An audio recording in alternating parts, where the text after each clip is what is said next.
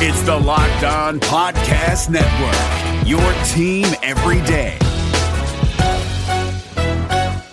Support for this podcast comes from Microsoft Surface.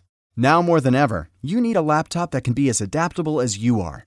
Introducing Microsoft Surface Laptop Go. Finally, a premium laptop at an affordable price. Starting at just $549, its light, thin design, vibrant touchscreen, powerful processor, and built-in HD camera and mic turns any room in your home into a classroom, office, or study hall. Available in 3 amazing colors the whole family will love. Visit surface.com/laptopgo for more details.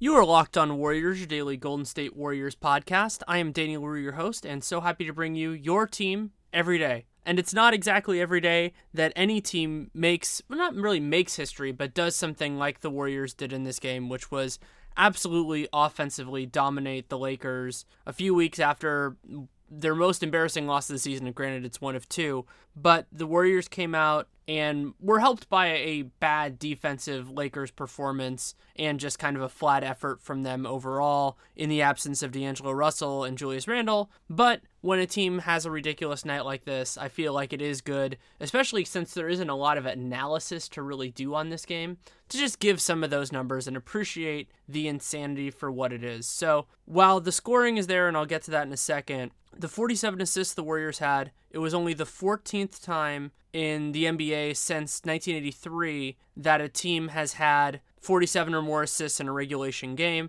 It was the first time since back in 1991. It was actually almost exactly 25 years ago. And it was a game, the Suns did it against the Hornets in a game Del Curry actually played in. Jeff Hornacek was in it too.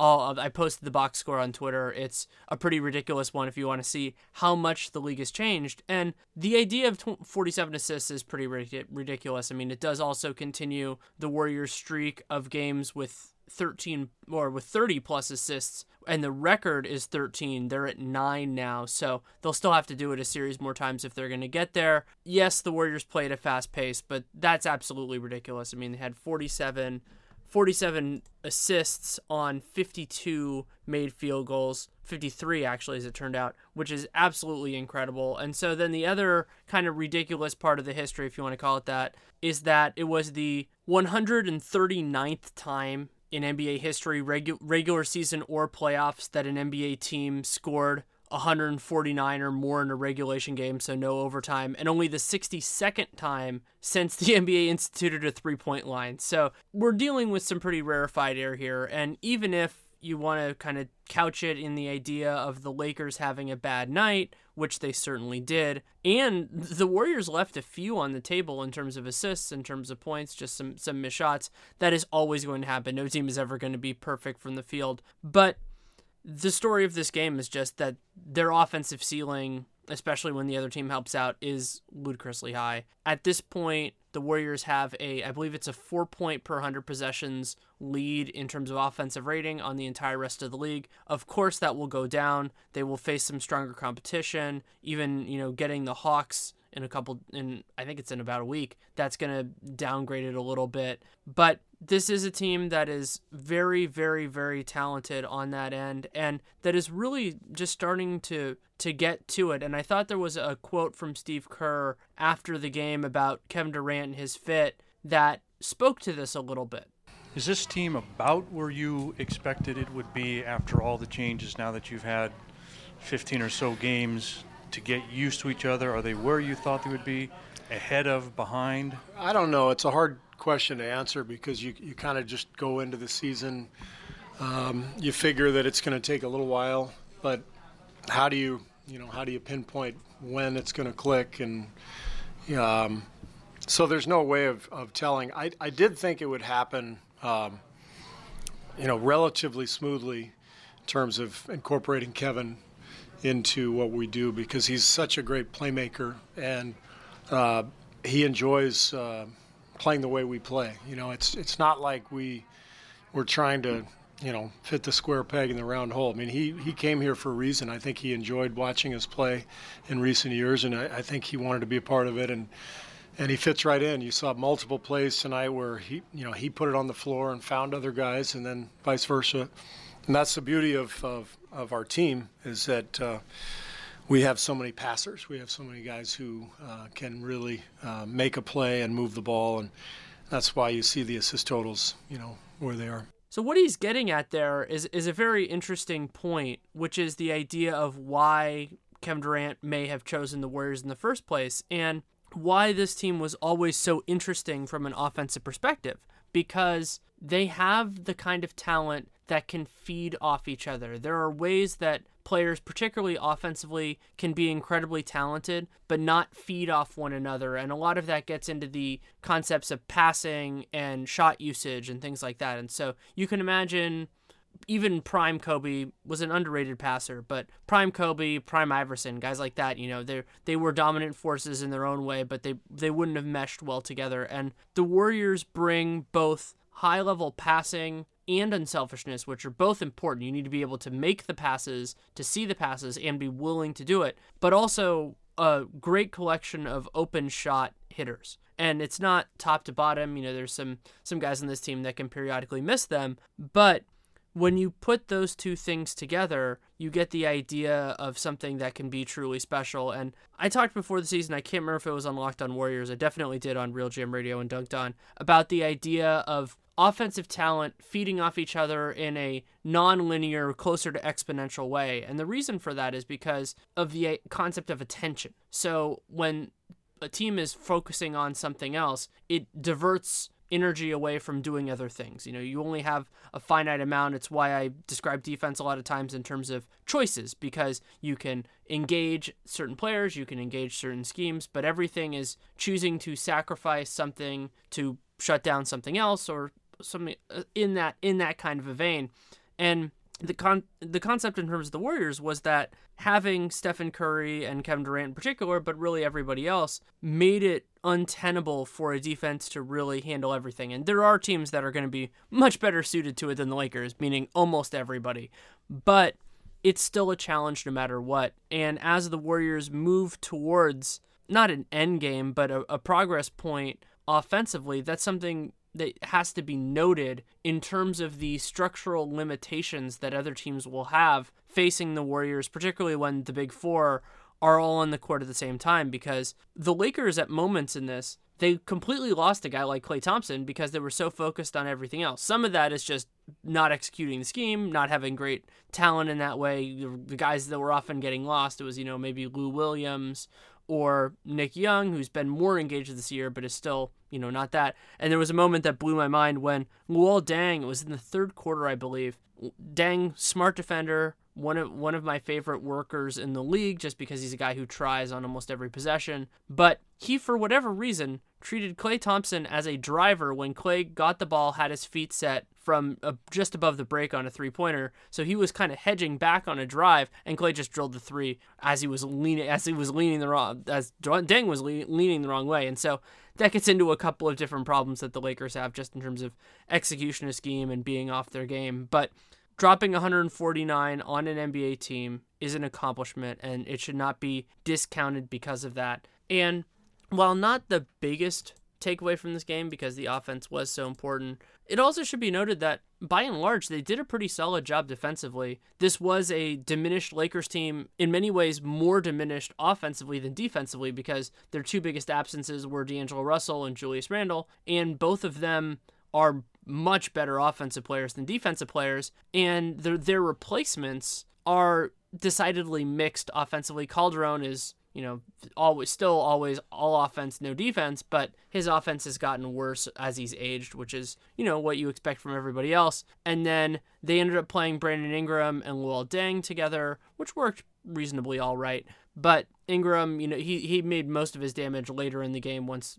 things were already settled. I think he only had 6 points in the first half. So the Lakers missed their guys on both ends, but this was a, not the best defensive effort by the Warriors, but one of the better ones. Draymond Green was spectacular, had a couple of really nice, just not necessarily shot blocks, which is part of the reason why I don't like people relying on shot blocks as a defensive metric for rim protection. He had a few great deterrents and had just a few plays where he just messed everything up. And so many times a player can get credit for a steal or a block in those kind of situations, but oftentimes they don't as well. He also had 9 defensive rebounds, and like almost everybody on the Warriors except KD, he didn't play at all in the fourth quarter. So those kind of counting stats are undeniably hurt by that. And Green only attempted 6 shots, Pachulia only attempted 3. So you had all those things running together as well, that by and large, the Warriors were having their best players take their shots. And something else, while it gets into the idea of the record, but that was really encouraging, was that, yes, the Warriors did have KD and Iguodala on the floor at the beginning of the fourth, and I wish that they hadn't because they didn't need that. They also scored 43 points in that quarter with almost all bench players. And the takeaway there, ideally, would be for Steve Kerr that he doesn't need to worry as much about the scoring capability of those lineups, because if, let's say, the Warriors are up 20 or 25, the worst thing that can happen for an all-backup unit is the combination of not scoring and oftentimes that leading to bad defense. And there are feedback loops both ways. When you struggle offensively, it allows the other team to run more, and if they're scoring more, it makes it harder defensively. So those things do run together, but having a, let's call it a solid defensive night the last time out that they did that. And then even though, as I said, they were playing some of their rotation players this time, having a respectable, some would even say strong, offensive performance, even outside of the KD minutes, outside of the Iguodala minutes, is important. And that means maybe we can get into the point where later on in the year, fans, media members aren't kind of sitting there going, well, why isn't JaVale McGee in? Why isn't Patrick McCaw in? Why isn't Ian Clark in? I mean, Ian Clark had 17 points in the fourth quarter.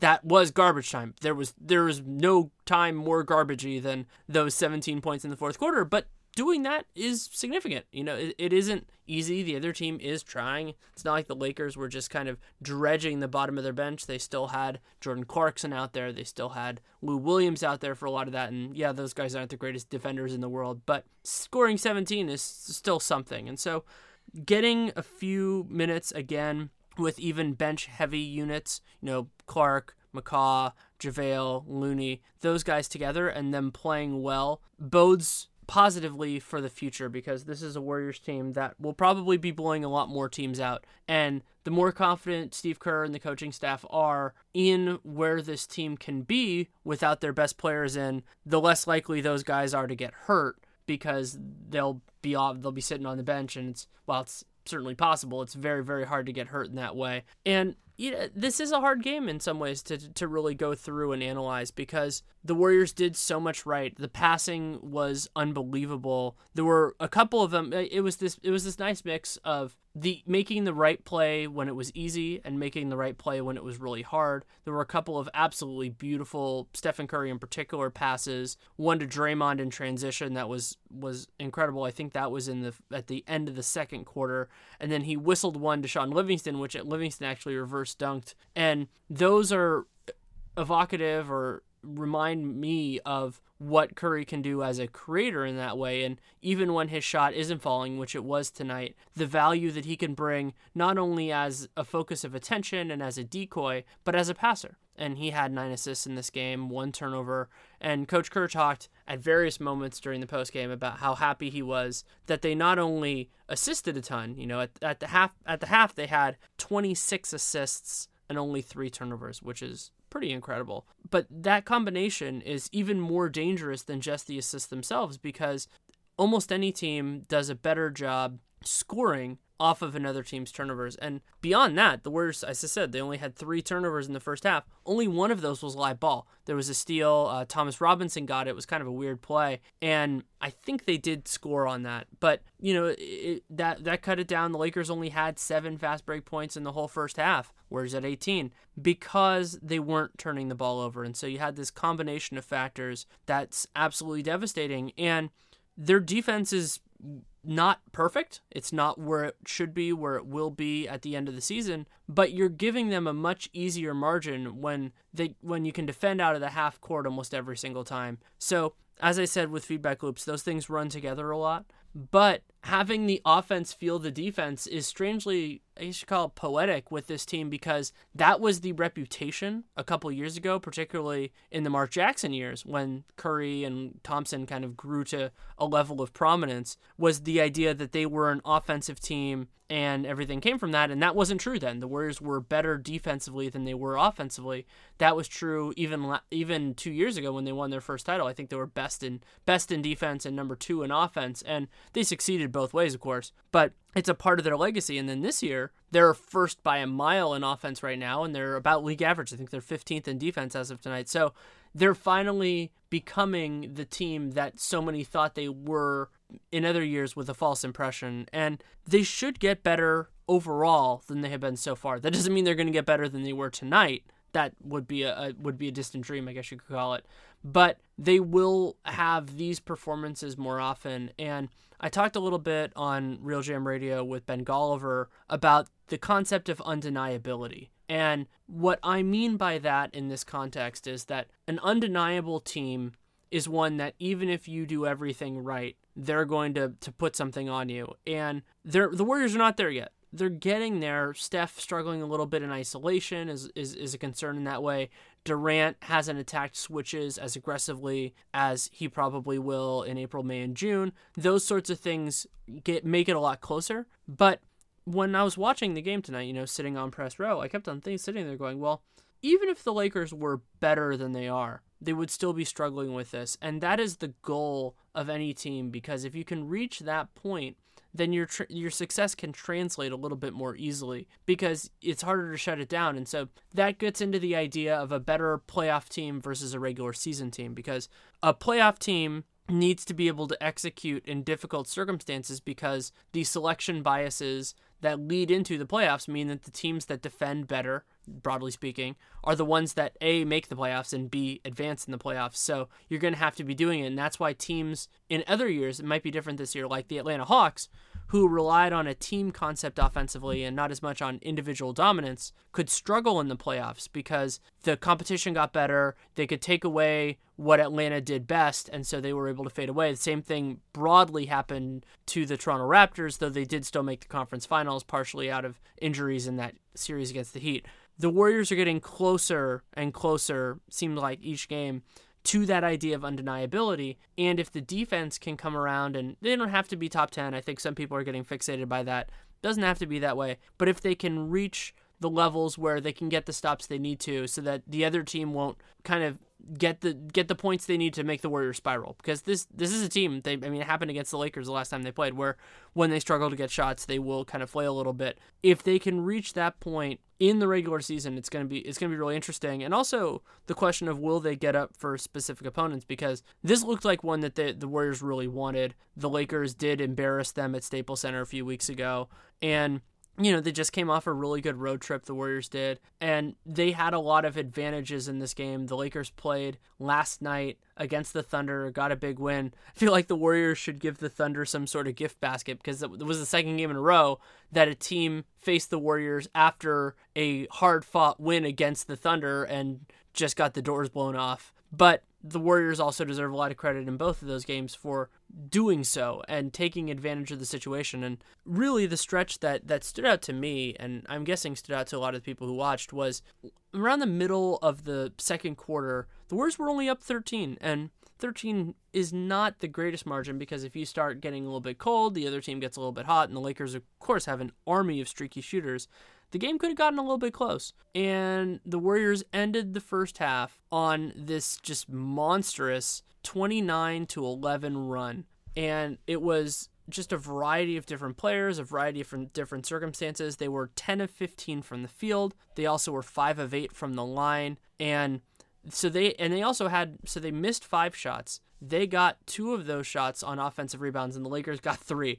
So there were not that many failed possessions in that stretch. The defense was pretty good. That period of time, the 29-11, was more about the offense than the defense. And as was a hallmark of the game, the Warriors had 9 assists on their 10 baskets and only had 2 turnovers. And one of them was a kind of ridiculous one where Stephen Curry threw a lob up to Iguodala that he just wasn't nearly tall enough to catch. Even JaVale wouldn't have gotten to that. So when a team can turn it on, even against inferior competition, and do something like that, and take a game that was more competitive than it should have been and just end it, it's a really good sign for their competitiveness, but it also just functionally helps the team.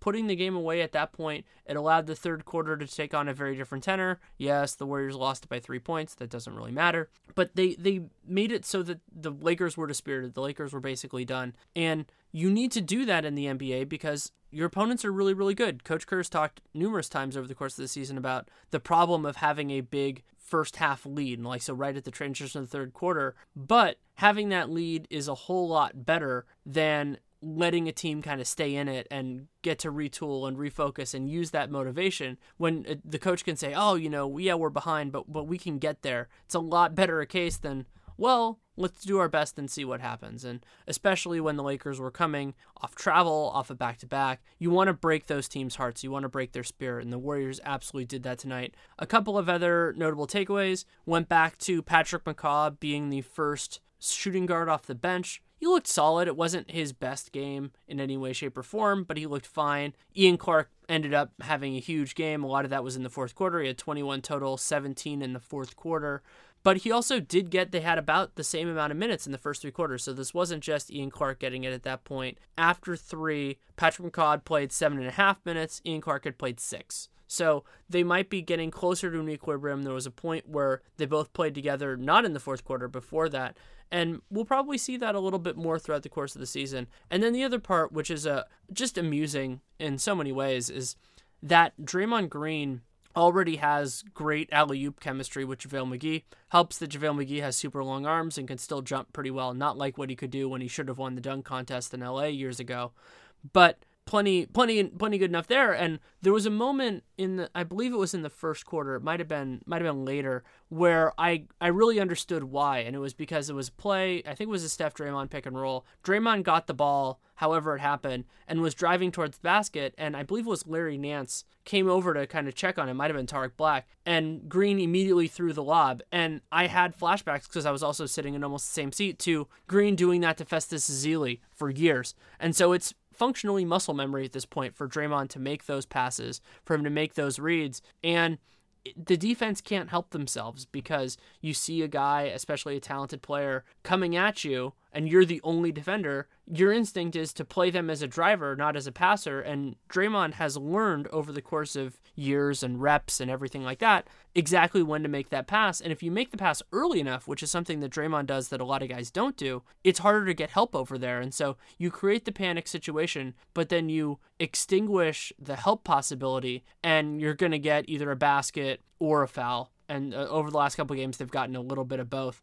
But McGee did a nice job of finishing those opportunities. And while Zaza Pachulia has played better the last couple of games, still some worries in terms of pick and roll defense, that concept is why McGee is so interesting with this team, because he is a player that they can integrate offensively almost exactly the way that they've done before. Pachulia is more like Bogut, but in some ways the Warriors are better with another Ezeli out there than Bogut, just because they don't need Bogut's ball handling at this point. They have Kevin Durant. They have so many more guys now. They have a different structure.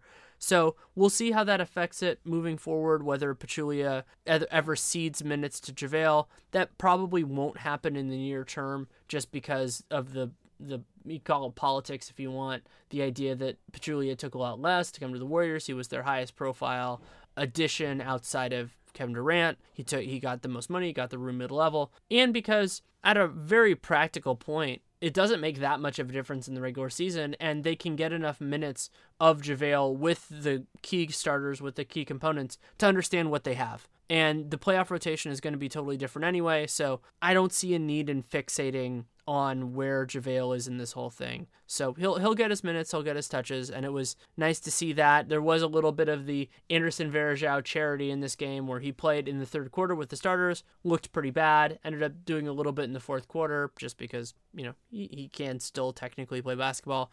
Looney looked a little bit better physically out there. Was good to see him get minutes in a game outside of the Milwaukee one, which just wasn't conducive to him. The Lakers have more of those ground-bound centers that he can take advantage of a little bit and just outwork. And Tariq Black's a strong player. Tariq Black's a good player, but he's not the same type of guy as, let's say, Miles Plumlee or something like that. So good to see Looney have a strong night. Of course, all the starters did well. Curry 11 of 18 from the field, 7 of 12 from 3, and this is an idea of, what the Warriors can be when they're at their best offensively, but there might be another gear here. I mean, not in terms of the overall result, 61% from the field and everything else like that, 47 assists on 53 main baskets, but in terms of offensive execution and knowing where everybody is and just kind of reaching that level, they can do this against better teams than the Lakers, and that's very exciting, and it's going to be fun to see where this team goes for the rest of the year, but in some ways especially how they do on Friday, because they're riding high off of this win. The Lakers are licking their wounds off of the loss,